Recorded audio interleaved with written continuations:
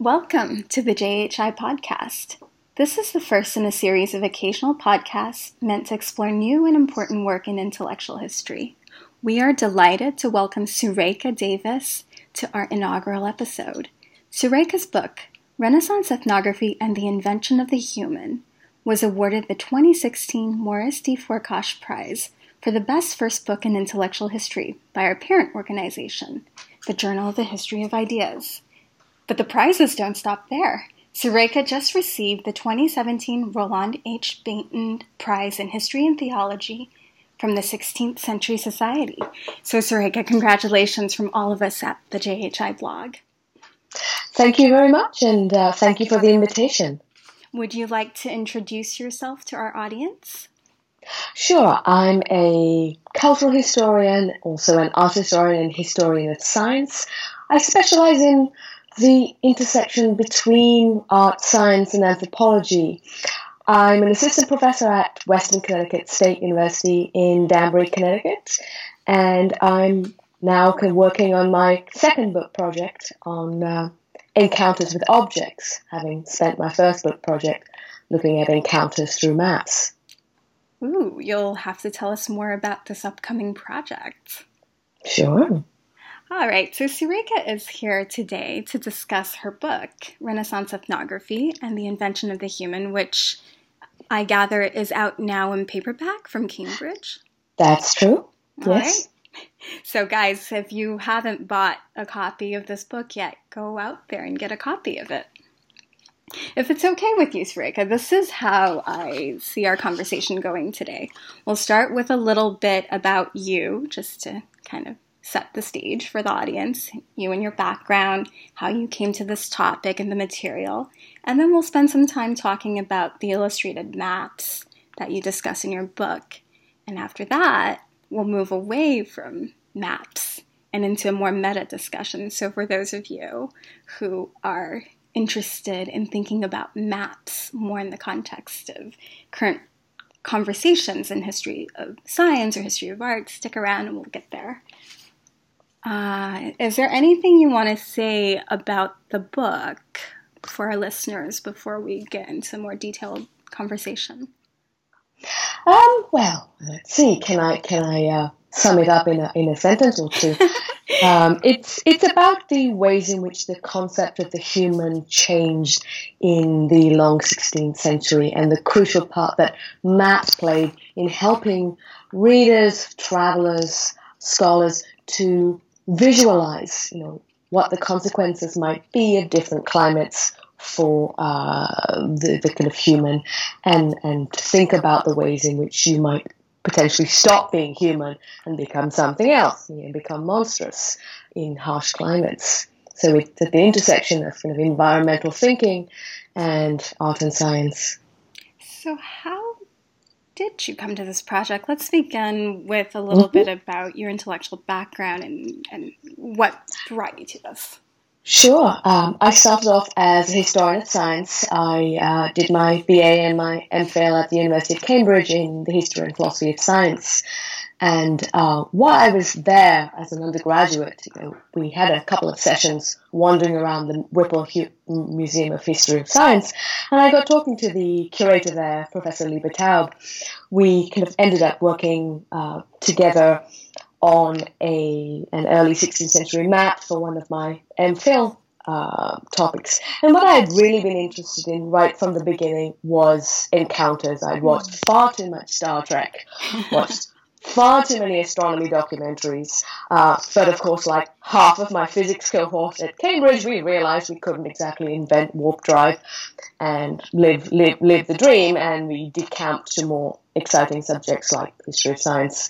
So my projects in the kind of cultural encounters in representation have really been about trying to kind of find that philosophical space. And I became a curator at the British Library in the map library fairly kind of early on. So after my MPhil, before I started my PhD, and on my second day as a curator, as the deputy map librarian said, we need new exhibits in the lobby. That it really needs to be changed. Can you tell me tomorrow what you want to do a new exhibition on? And I had a day to kind of run around the kind of reference books, and given my interest in the age of exploration, in iconography, in cultural encounters, the kind of images of cannibals and giants on maps leaped out at me, and I approached them as a historical anthropologist, rather than looking at images of headless men and cannibals and thinking, oh, look at all of this fanciful, mythological, invented stuff from back when people had no science. That's not what I thought at all, although that's the implicit narrative in earlier work. I thought, well, what cultural work are these images doing? What were these map makers reading? What were they trying to do with these images on maps? And once I designed the exhibition and then started thinking about a dissertation topic, it was clear that my work on representation of encounters was going to include a significant component on the work done by this quite unusual artifact. So how did you choose the sort of overall arc of your book, and which cases wound up in the book versus which ones kind of got left on the cutting room floor?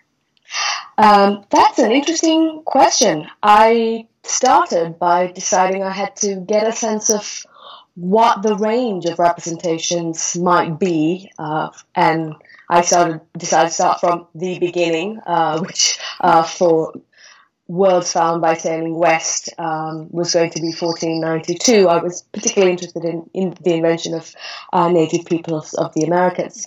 So I lobbied to let myself get sent down to the British Library basements, the eight stories underground, and to kind of open all the trays to look at all of the maps and atlases from the late 15th century onwards, until I felt as if I'd found enough material to stop. And I recorded those maps that had images that were more interesting than generic stick figures in a FileMaker database that I devised. And as I did that, I would add keywords and fields for the different sorts of motifs that emerged, and I couldn't know what they were going to be until I actually looked. And as I looked, I found Brazilian cannibals, Amazons in Guyana, so on and so forth. And what I didn't find, and which one might have assumed I might find, would be, for example, cannibals everywhere, Amazons everywhere. Mm-hmm. What became very apparent was that different regions had different motifs. And so as I drafted my kind of early dissertation chapters, I focused on the motifs that appeared most frequently. So, cannibals were on about 40% of the illustrated maps. Giants were the next most frequent. Then there were some motifs that were kind of unusual, very distinctive and fleeting. The Amazons and the headless men of Guyana were that way. But my overarching question was, these images for the Americas are geographically very specific in a way they aren't for Asia and Africa. So my stories were going to be about the emergence of distinctive iconographies for different places. What was the epistemological work that was done when these map makers, who never traveled anywhere, devised by reading a lot of text, devised very distinctive motifs. So what's the difference between what they're reading and the things they choose? And it's easy to look at cannibal images and say, well, the map makers were trying to sensationalize and demonize the people. If that were the case, then why didn't they choose human sacrifice for Mexico, for example, or idolatry for the Inca Empire? It's only when you look at the kind of whole range of decisions mapmakers made that you see that, with each successive motif that gets added to a new region, what mapmakers are able to show is that they read something new about a different place. They're trying to harness the authority of the eyewitness. And the best way to do that is to pick something from one of the new texts about a new region that hasn't already been used to emblematize the old. So what they're offering to the viewer is these artifacts that help you to organize all of this confusing information that's flowing in from distant worlds. You gave that a name in your book. You called it the artifactual epistemology. Yes, indeed. It's, this is not the an eyewitnessing authority, but it's an epistemology of this artifact being able to do work that others cannot. And partly that's because there's a grid. We have the rediscovery of Ptolemy's Geographia in the 15th century in Western Europe. And once you're putting the world on a grid where you can tell what latitude and longitude different people live in, or particularly latitude, then the fact that bodies and minds are supposed to change with harsher or more temperate climates is something you can suddenly see. So the connection between geography, climate, and human variety become explicit and visual on maps in a way that they don't on any other kind of text or image. So this might be a fun time to digress and ask, who were these map makers? Why did their contemporaries trust them?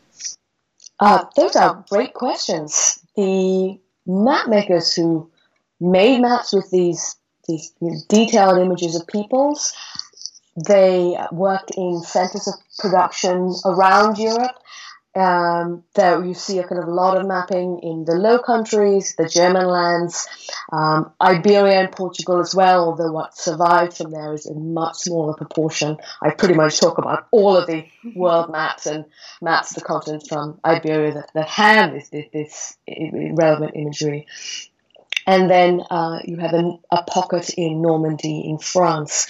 So these map makers divide up into people who are producing manuscript maps and printed maps, although people were borrowing information across that divide. So some of these map makers would have been what we might call kind of artisans. So they had practical skills. They were people who drew. They were people who engraved plates, for example. But you would also have people with more theoretical training. Geographers who went to university. So map makers whose names people will have heard of include Abraham Ortelius and Sebastian Münster on the side of people who are kind of humanistically trained, who are reading a lot of ancient texts as well as modern texts. And on the other side, you have map makers associated with manuscript cartography and with encounters with travelers in places like Seville in Spain at the Casa de la Constación, this house of trade to which all Spanish voyagers sent out from the crown needed to return and then report. And a mapmaker like Diego Ribeiro, a Portuguese mapmaker who ended up working in Seville, is someone working right there in this nexus of information coming in and out of Europe about the Americas. This is really a very interesting position to occupy as the map maker. It seems like you have to have some kind of knowledge in order to adjudicate between competing accounts. And you also have to be able to pick out, like you said, what's a relevant thing that would both say something about a new place and also signal something about the maker himself. It's usually a hymn, right? I'm assuming that. Yes, usually a hymn. Sometimes when map publishers died, and just in book and print publishers, their companies might end up passing to their wives. We don't have names for all of the people who worked on maps, so it's not impossible that there were women kind of working in some of these workshops about whom we just don't have information. Rather like with painting workshops, there might be one name on the canvas, but there were people grinding paint, there were people preparing the canvases, and so on. And just to go back to the other kind of question you asked, why did anybody want to listen to someone sitting perhaps in Central Europe and making maps? The writing on a lot of these maps gives us clues as to how the map makers were looking rhetorically to construct their authority. They talk about producing the best, newest, most accurate map using the latest sources. So their rhetoric was that of, there are a lot of people traveling and doing stuff. It's really confusing to follow what's going on. So come to us.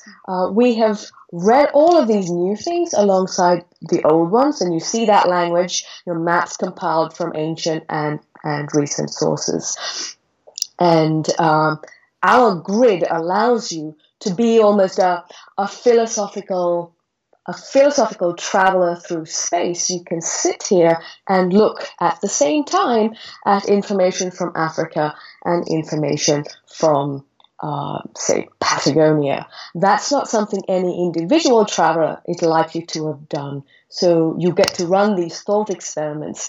Almost the explorers are the prosthetics of the map maker, and the map maker's maps are the prosthetics of the viewer through which you almost, I'm going to go very Star Trek, it's almost like this is your transwarp hub that takes you to other places very quickly, and that is the map. Oh, I love it. So in your book, you talk about a group of maps, group of very interesting manuscript maps that were made by Norman map makers. So maybe this is a good time to transition into talking about these very special objects. Yes, certainly. So, sorry, was that the Norman maps you were talking about? Yes, sorry. Oh, yes. I love those. They are so extraordinary as kind of artistic works. Very, very rich manuscript world maps, manuscript maps and atlases, mostly produced in the 1540s, 1550s, out of cities like Dieppe in Normandy. What's unusual about these maps is that the way in which they represent the peoples of Brazil is different from the ways in which these peoples are represented on maps across the other traditions, across German, Dutch, and Iberian traditions.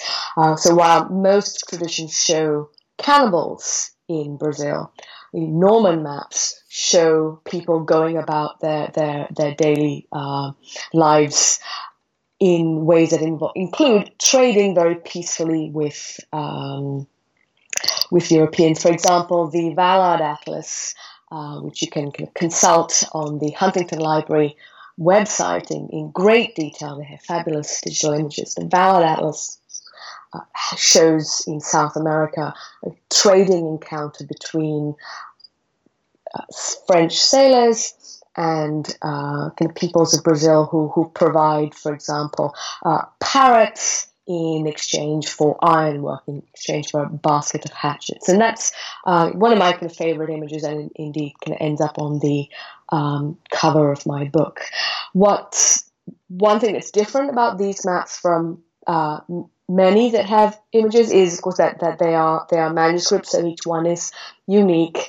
A number of these opulent French manuscript maps and atlases have coats of arms on them that show that they were most probably given as gifts to Henry II of France. And this big flurry of extraordinary maps with his various coats of arms on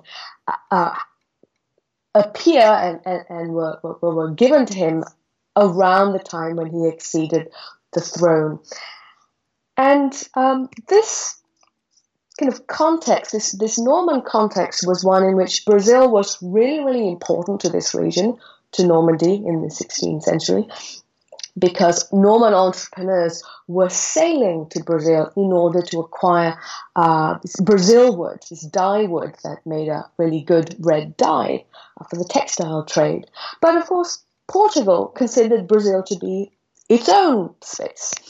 And so these Norman entrepreneurs would be sneaking over, and this is what the kind of word pirate is for, people who are just kind of trading and raiding in places where somebody else thinks they shouldn't be. And Norman traders built these good relationships with the native Tupinamba people, who would apparently cut these logs and transport them to the coast where the Normans could load them into their boats. And this meant the Normans were less likely to end up being attacked by the Portuguese.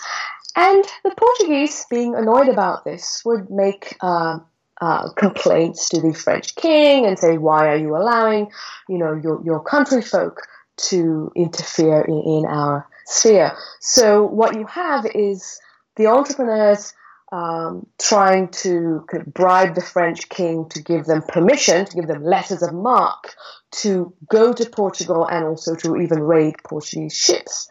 And the Portuguese trying to lobby the French king to outlaw French travels to Brazil.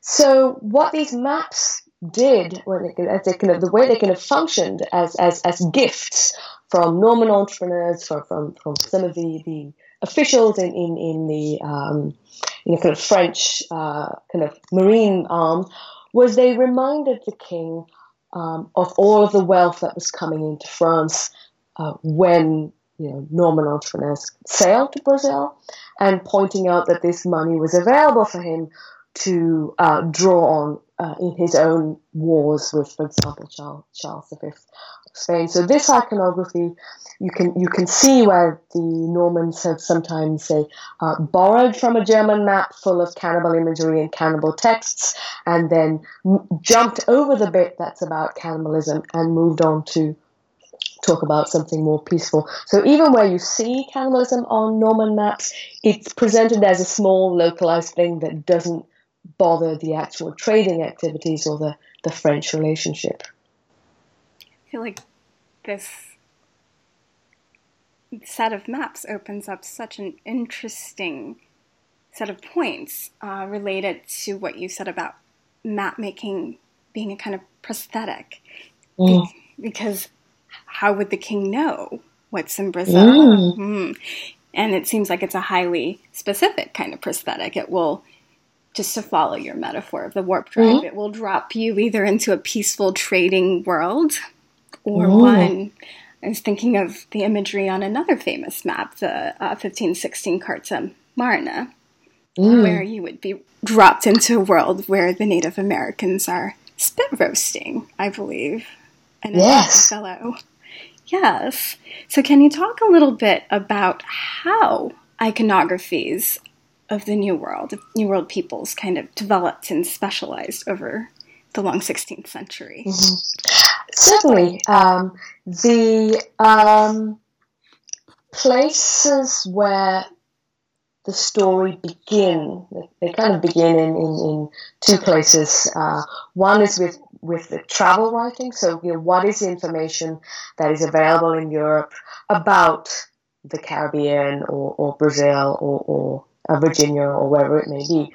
And so when you compare the travel accounts and the descriptions of peoples to the descriptions and illustrations on maps, you can see that map makers didn't sit and make things up out of their own little minds. What they put on maps is things that they saw written on the text. So, for example, with the Waldseemüller map, with the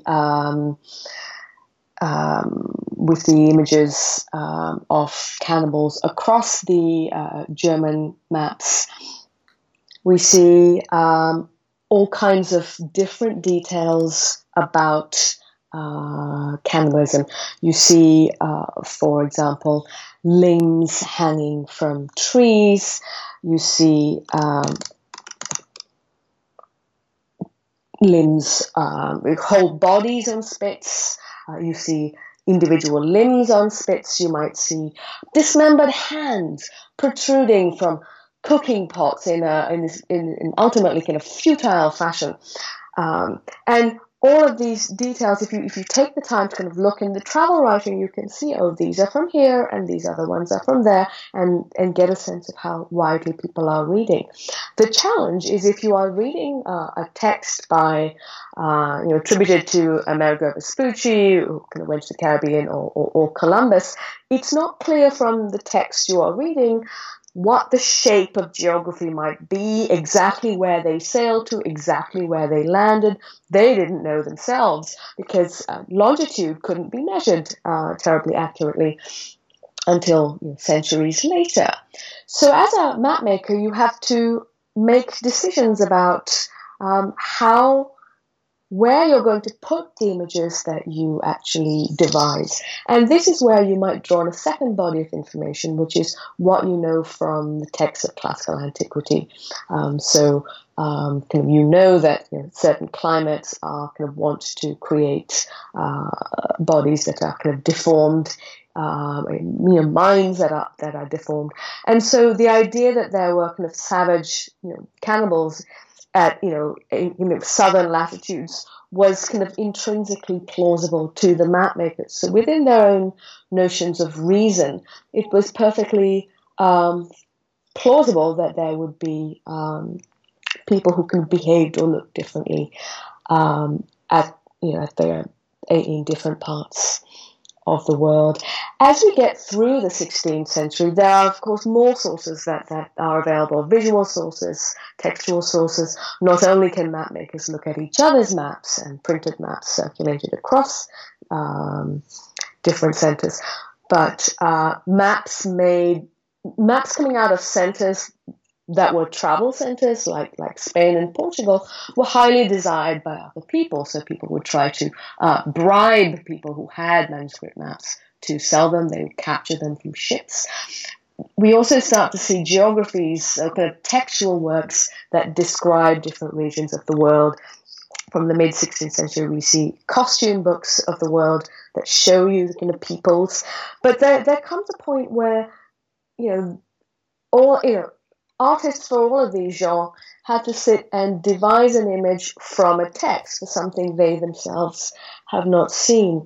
And sometimes the earliest images we have by some decades are actually on maps. So the earliest images of giants in Patagonia are on maps. And then much later, you see them appearing on text that sometimes even cite those maps. So the Bolognese physician and collector Ulisse Aldrovandi cites a map by Cornelius de Jode, a Low Countries mapper, when he talks about giants in Patagonia. So there's a lot of movement in and out of maps within a broader context of print technologies and also manuscript sources that are circulating.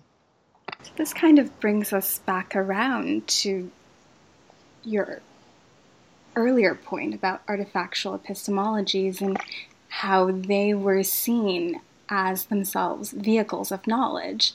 We are probably more accustomed to looking at these maps and thinking, oh, how beautiful, lovely things that hang on a wall. But for audiences of their time, they were actually used much the way that one might use, I don't know, maybe, I don't want to say Google Maps, it doesn't seem like the right analogy, but...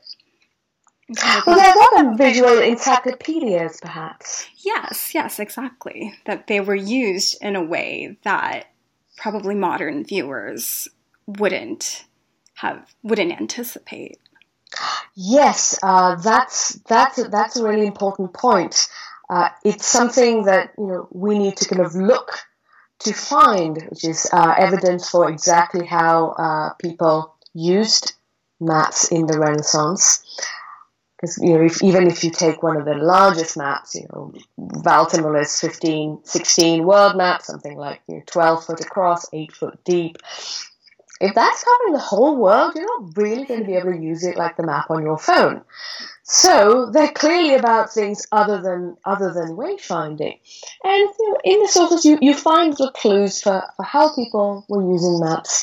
The Elizabethan polymath John Dee writes about how maps were used, and I'm going to quote him. He says, some people use them to beautify their halls, parlors, chambers. For others, for things past as battles fought, for others, and this is the interesting bit, to view the large dominion of the Turk, the wide empire of the Muscovite, and the little morsel of ground where Christendom by profession is certainly known. So you see what you see there is Dee saying people use maps to compare different regions and see that the Turk has a very large dominion and Christendom has a rather smaller one in comparison.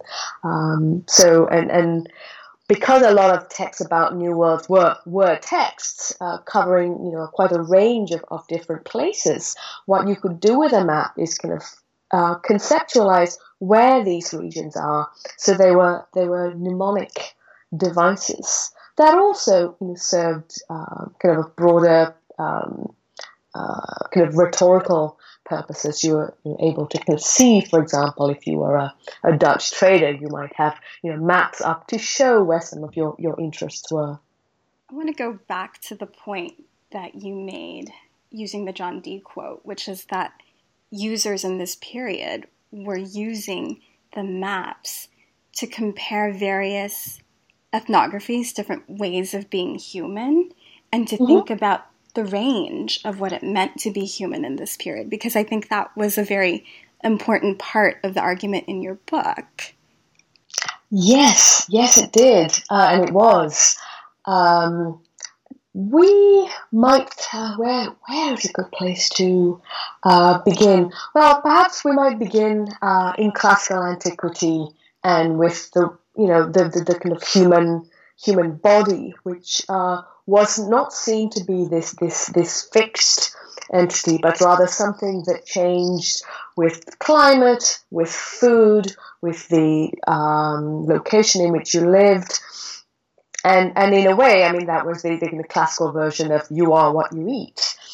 What this meant was if you moved people to different zones, you might expect their bodies and temperaments to change. So what you have already in classical antiquity is this sense of the human body as something that's mutable, and we might even say vulnerable.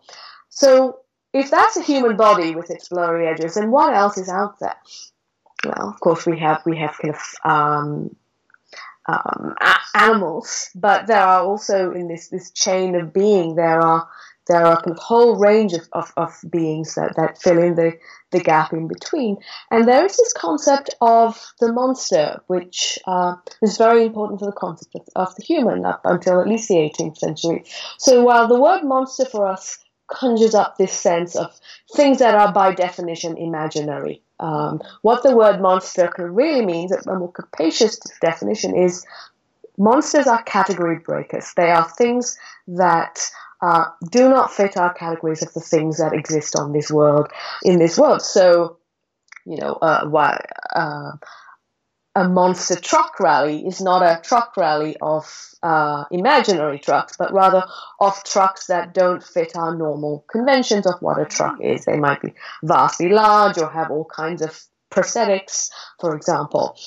So if you have a sense of the life forms in nature being, a certain set, like, for example, it might include cats and dogs, a monstrous being would be something that was seen to be half cat and half dog, and it would be breaking the category of cat and dog.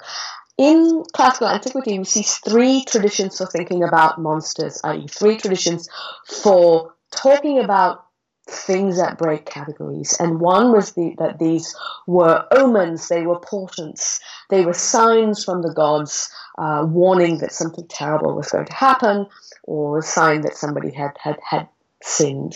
Another tradition was of monsters as simply being accidental errors. As nature worked on the brute, resisting form of matter, sometimes there would be mistakes. So you might accidentally get a two-headed calf, but there was nothing to fear. The end of the world was not impending.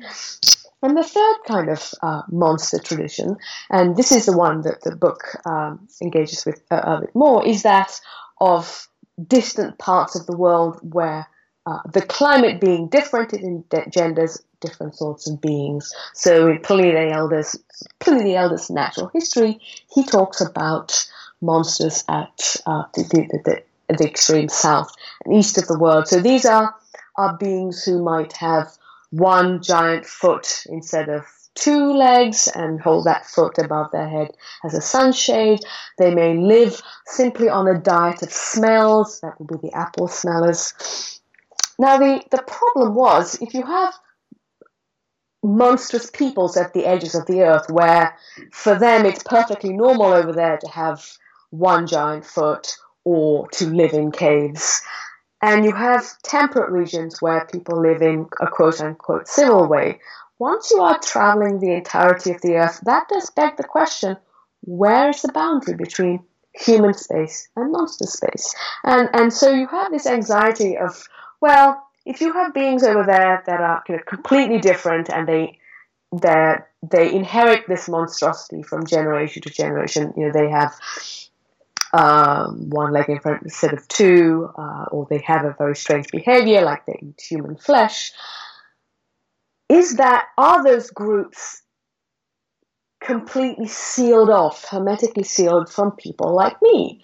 If human bodies are said to change with temperament, could you end up in a region where the climate is so different that you start to ontologically shift from being yourself to being something else? And what Renaissance maps did was twofold. One, they showed you the different latitudes at which people lived, and made you think about where the boundary might be between human space and monstrous peoples. But secondly, the visual code of the map, to emblematize regions with different peoples, made you think about whether there were actually regions that had been found that engendered monstrous peoples. So the difference between a travel account saying, we met a few giants, we did such and such, and seeing a couple of giants in Patagonia on a map was huge. Because if you have a travel account like, say, Antonio Pigafetta's account of the circumnavigation of the Earth, the Magellan expedition of the 1520s, so this text talks about expedition members meeting a few giants. But, those could be just a few giants. Maybe they're just very tall people. Maybe they are errors, or maybe they are monstrous species. And you can't really tell from the text, but the visual code of the map, putting the giants on the map at that latitude, what viewers expected maps to show is what everybody in a region had in common. And if what they had in common was some kind of distinct physical difference, that suggested that was a region of monstrosity. And while this kind of thinking may seem fanciful to us, scientists today are, also play with it, experiment, they think about this sort of thing. We talk about the microbiome, so the human bodies, both, the macroorganism we see, and also the microorganisms. When astrobiologists think about where they might want to turn their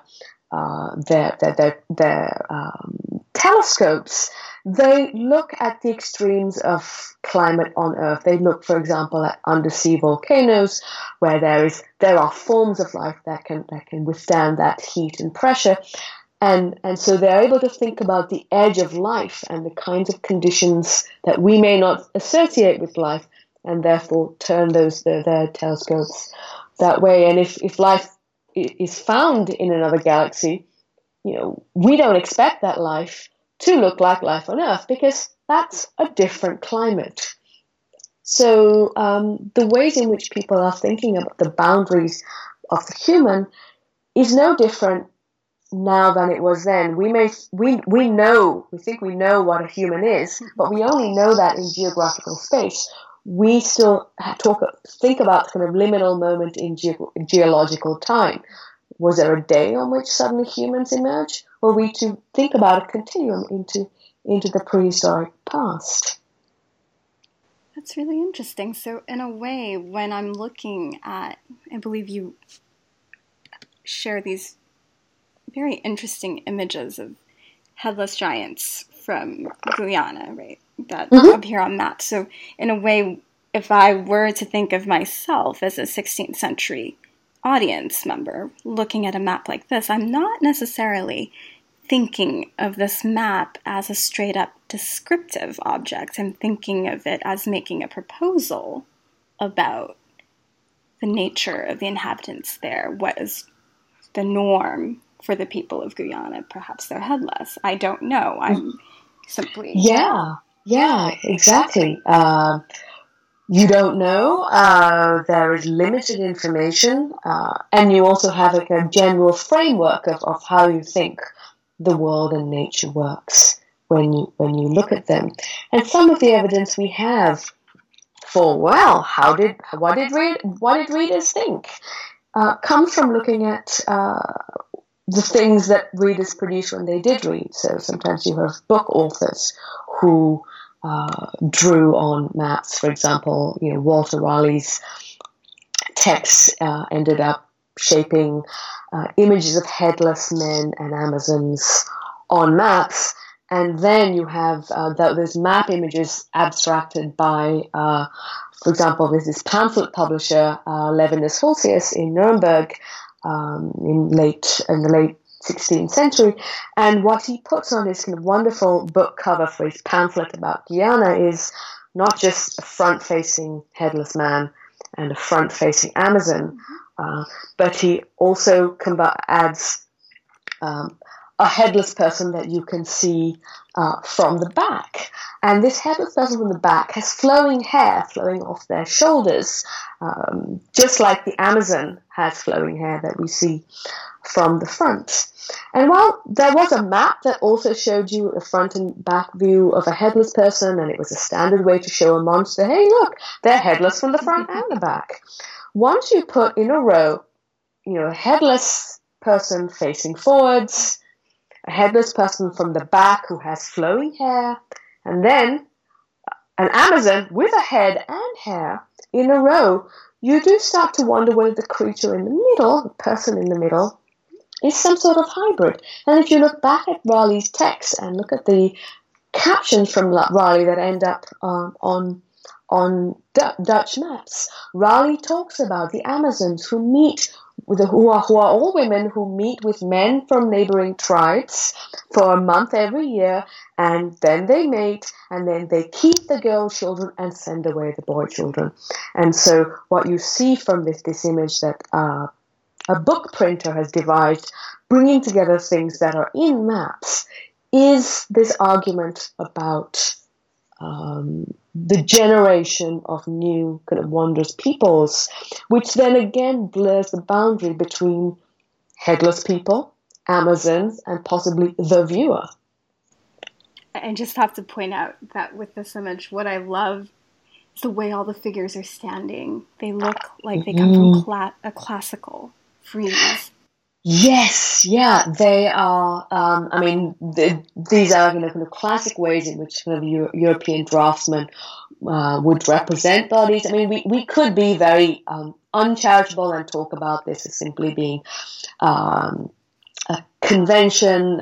It's kind of derivative, but if we kind of look at all of these details, we can see that that these embellishments would also have an effect on the viewer. So the engraver of the book engraving has reimagined the figures' costumes and accoutrements, even mixing and matching things like their weapons. So the Iwaipanoma are now sporting these cloth skirts. All the figures have more elaborate bows, and the scenery at the back suggests this bucolic landscape with animals, and the viewer might remember the wondrous animals that are in their own menageries and in natural histories, which helps to make the view of the headless person, the Waipanoma, as Raleigh calls them, and the Amazons. But the details like the contrapposto stance, the elegantly muscled abdomens, while they were conventions of draftsmanship, when you read them alongside Raleigh's Guyana, as many viewers would have been, they were really freighted with with meaning. They add this sense of civility. And so these are iconographic and rhetorical conventions that the draftsman is drawing from to signal subjects that were intended to be credible. We're supposed to see them as things drawn from life. I mean, that the figure in the middle, for example, is mid-stride. You have this weight balance between the legs. That left calf is bulging. You can imagine he's just about, or he is about to transfer weight from one foot to the other. So all of these details give you the sense of these at least partially civil people. And these stances, as you so rightly can notice, they don't suggest savages. They suggest elegant burghers, and that Amazon, that musculature draws attention to this the Amazons and this finely shaped bodies. These weren't choices that the draftsman needed to make. I mean, they could have monstrified these bodies to really kind of give us a sense of terror and these could have been abject beings in these terrible climate. So it wasn't inevitable that that graceful figures would be produced. You could have made them much more savage. Yeah, it's really quite remarkable. She looks quite a bit like one of Lucas Cranach's depictions of Venus. Yes, exactly. Gosh, yeah, that's very true. That just struck me right now, looking at it. We're talking, the sort of the loveliness of the image. It wasn't required, as you said, but somehow along the way, those were the choices, which makes it all the more interesting when we think about how the hierarchy of humans, as you point out in the book, also how the dark side, it becomes tied to colonial policies, to various theories that advocated for colonialism.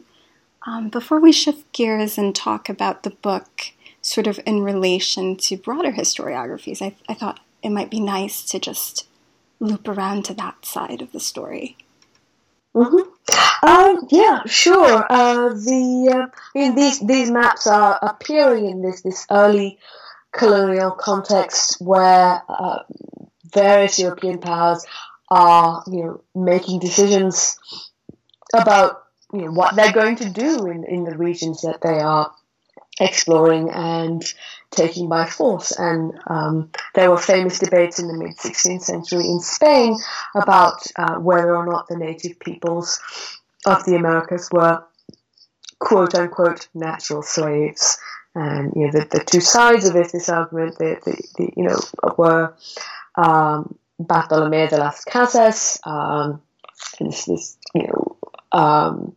famous figure who was an apologist for native peoples, and Juan de Sepúlveda, who felt that these peoples were only meant to be natural slaves. So this is a juridical, theological debate, and both sides sort of going to claim to kind of win in a sense. But the thing about knowledge flowing back to Europe from about New World peoples was you could find elements of great civility within kind of European value system, and you could find elements of savagery. You could find extraordinary architecture in Mexico or Peru, and you run into people who didn't live in cities, whose forms of agriculture and science were conveniently elided from stories. And what these kind of maps suggested, when you looked at, say, a map of the Americas with different peoples in different regions, what they suggested was that you might need to evangelize and rule these populations differently because they were physically and therefore temperamentally different. And why these physicalities mattered was that the soul was invisible. You couldn't see their mind. You couldn't see if people were capable of being civilized. So you were going by external signs because what you really wanted to see could not be seen. All right. That was a dark note to end, end the map section on, but I did want to save some time to talk about kind of where this book has taken you. I know it's been out for about a year and you've been speaking to various audiences about the book. In those conversations, what are some themes that have emerged? Maybe themes that surprised you, questions that surprised you, or sort of bodies of discourse that you have found yourself engaging with over and over? Sure. Something that surprises me is how difficult it is for the 21st century viewer to see epistemic work being done in 16th century imagery. And what I mean by that is it's very difficult for the 21st century eye to recognize when an illustration from many centuries past is not simply a made-up cartoon like the Cookie Monster, but is actually a scientific diagram. What we need to do is to recover the period eye. We can't look at an image of, a kind of giant on a map, and from the style of the woodcut or from the style of the whale on one of Olaus Magnus's maps showing the sea, we can't look at that style and say, well, this looks silly, so it must be. And so this connection between kind of style and our kind of visual culture, which is used to our kinds of diagrams but not theirs, is something that limits the way in which the scholarship in the history of science as a visual pursuit might go. But in a modern scientific journal with an illustration, a diagram of, say, a molecule, that we recognize that that's a molecule, not what a molecule really looks like. And in any case, at what is the appropriate magnification for seeing a molecule? Surely they're all invisible. But we recognize a diagram of a molecule or of an electrical switch or a photo taken with an electron scanning microscope in the journal Nature. But we have to realize that when we look at images from the past, we need to read very widely to see what sorts of epistemic work might be being done, and something can have decorative purposes and yet also have epistemic ones too. Yeah, it seems like people do often get tripped up by the sort of double nature of early modern images, that they're very aesthetic on one hand, and they're very dense with arguments and knowledge in another. And I don't know if that's because it's a little bit, maybe the reaction is strong because it's a little bit scary to approach one of these images.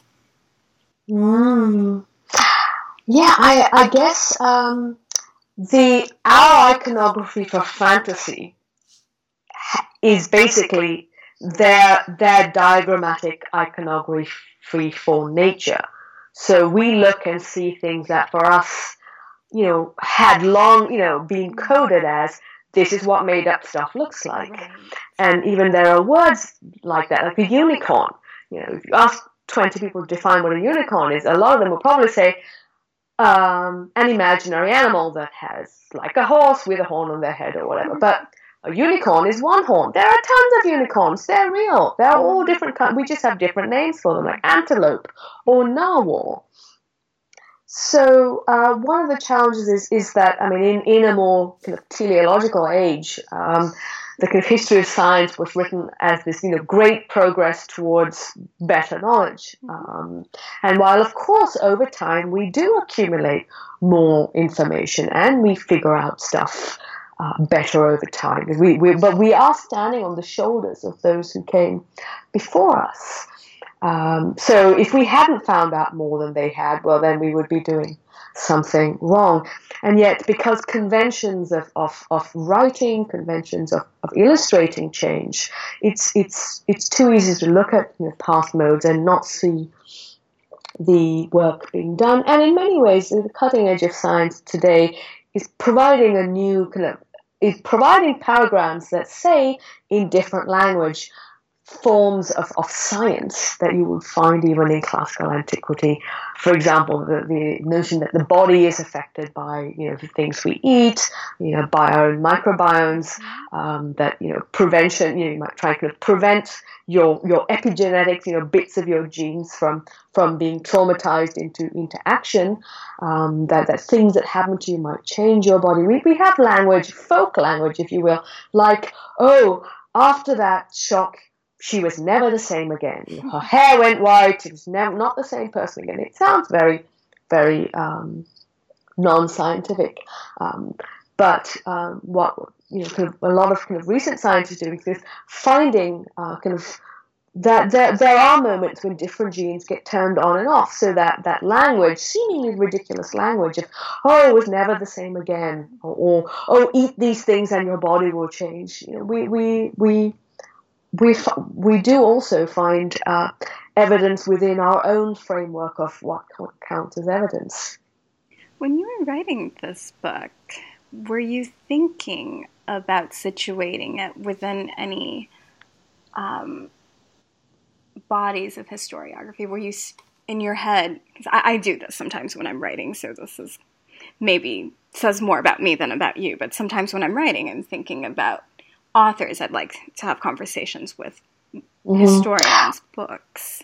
Sure, yes. I suppose in a nutshell, I felt that this book was in conversation with a conference, with the Renaissance Society of America annual meeting. It's this wonderful interdisciplinary space with people working in art history, history of science, literary studies, cultural history, and many of those scholars work across their disciplines to better understand the global Renaissance. So that's a kind of generic, first community that I would write for.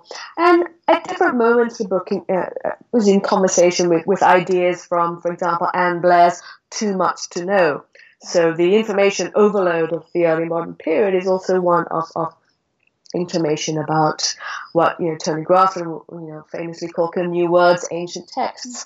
So that engagement between the kind of very ancient and the contemporary, and what that does to European knowledge, is a way in which this work talks to that of Anne Blair and Tony Grafton.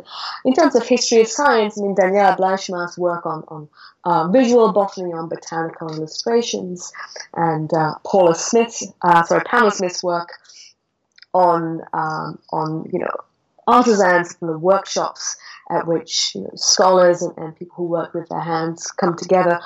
Those were works that I both drew on, but also in some ways kind of have counterexamples for, which is, of course, that my protagonists were not people who traveled on ships and drew their plants in situ. They weren't people who were,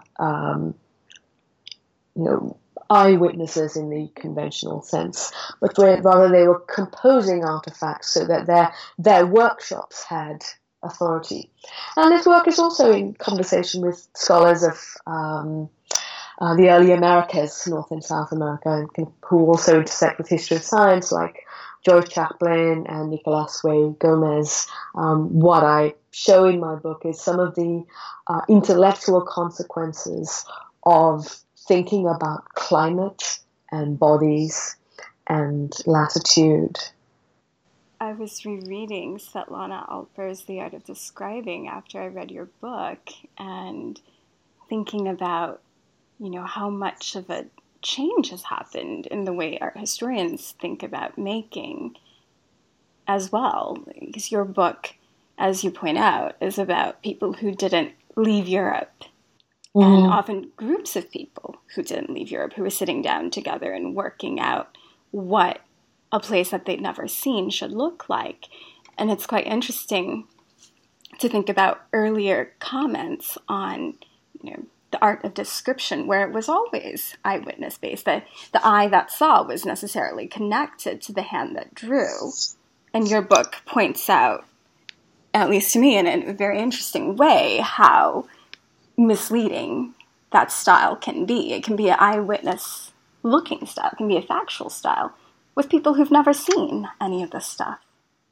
Yes, exactly. So we need to kind of open out that question about the knowledge produced because somebody eyewitnessed something. Some of that knowledge is actually constituted in new ways by people who weren't the eyewitness. Yes, and this is kind of, I think in art history now is also a new direction for people to think about. That the making of objects, happens in teams. Yes, indeed. And Stephanie Leach has certainly been spearheading some of the print culture and knowledge work in that regard. All right, so we don't have too much time left. I want to give you a couple of minutes to talk about your new project. Sure. So this is called Collecting Artifacts in the Age of Empire, and it arose as I noticed how Europeans compared the art and architecture of classical antiquity and the artifacts of peoples overseas. And overseas objects found their way into early modern princely and scholarly collections, and there they were catalogued, displayed alongside, animal specimens and, of things from classical antiquity, everything from cameos to blowfish. But this is also a moment when Europe is discovering its own past, and you have archaeology. People are digging and finding evidence for the lifestyles of their distant ancestors. So I'm looking at cabinets of curiosities, at inventories, at catalogs, at prints and paintings of them, at surviving cabinets, to see to what extent these cabinets were what I call epistemic installations. These collections kind of brought together and organized in order to generate and also brainstorm ethnographic knowledge. So my hypothesis here is that these collections were forms of cultural memory that imagined local and national and subaltern communities, that kind of invented modern citizens and indigenous groups. So what I'm doing here is grappling with larger questions about the kind of emergence through the material of disciplines of art history, archaeology, anthropology, the place of aesthetics and the visual effect of displaying objects from all over the world, things made by humans and things made by God, and thereby, where the origins of our modern museums comes from. When I finished your book, I had in mind a particular painting, and I think it's actually strangely relevant to your new project. At that point, I hadn't read your project description. It's Jan van Kessel's Paintings of the Four Continents. Yes, yeah, gosh, they, in Munich, isn't it? Yes. Aren't they? Yes. They absolutely kind of intersect. They show you, this is the Borg transwarp conduit. Here you have, these kind of paintings that are kind of doing that geographical labor of the maps. Here are the four continents. They're emblematizing the kind of peoples, and they're also kind of providing, for you the work of the cabinet. So this is the ultimate prosthetic. They're paintings of other prosthetics, cabinets, and they're mimicking the map. And this is really kind of where we see how today's disciplines aren't the way knowledge was shaped or the way people worked in the early modern period. We need to get outside of how we break up disciplines in order to see the practices and spheres of influence and work in the early modern period. Oh, on that note, perhaps I should let you get back to working on this magical new project.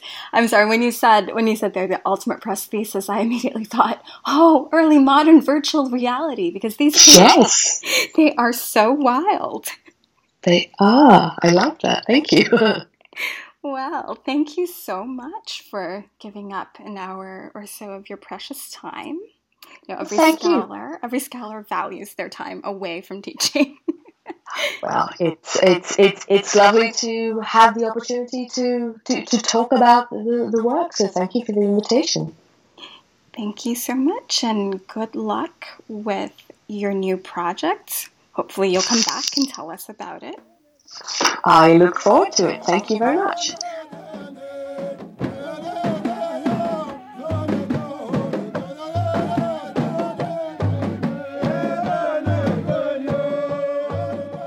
The music on this podcast was recorded by Paul Bowles in Morocco. Bowles proposed in 1957 that the Library of Congress sponsor his project to record Moroccan music in all of its breadth. The project was, in Bowles' words, a fight against time. In 1959, with the support of the Library of Congress and a grant from the Rockefeller Foundation, Bowles crisscrossed Morocco, setting up recording sessions in towns all over the country. He would make 3 more trips between 1959 and 1961. Bowles had no formal training in ethnomusicology, and his choices were guided by the contingencies of geography and travel, and by his own aesthetics. The Library of Congress graciously granted the JHI blog permission to use excerpts from the Paul Bowles music collection. If you like what you hear, some of these recordings are available from dust to digital as a 4-CD set called The Music of Morocco. Credit for the sound and production on this podcast go to our managing editor, Derek O'Leary. From all of us at the JHI blog, thank you for listening today. We hope you will join us again soon.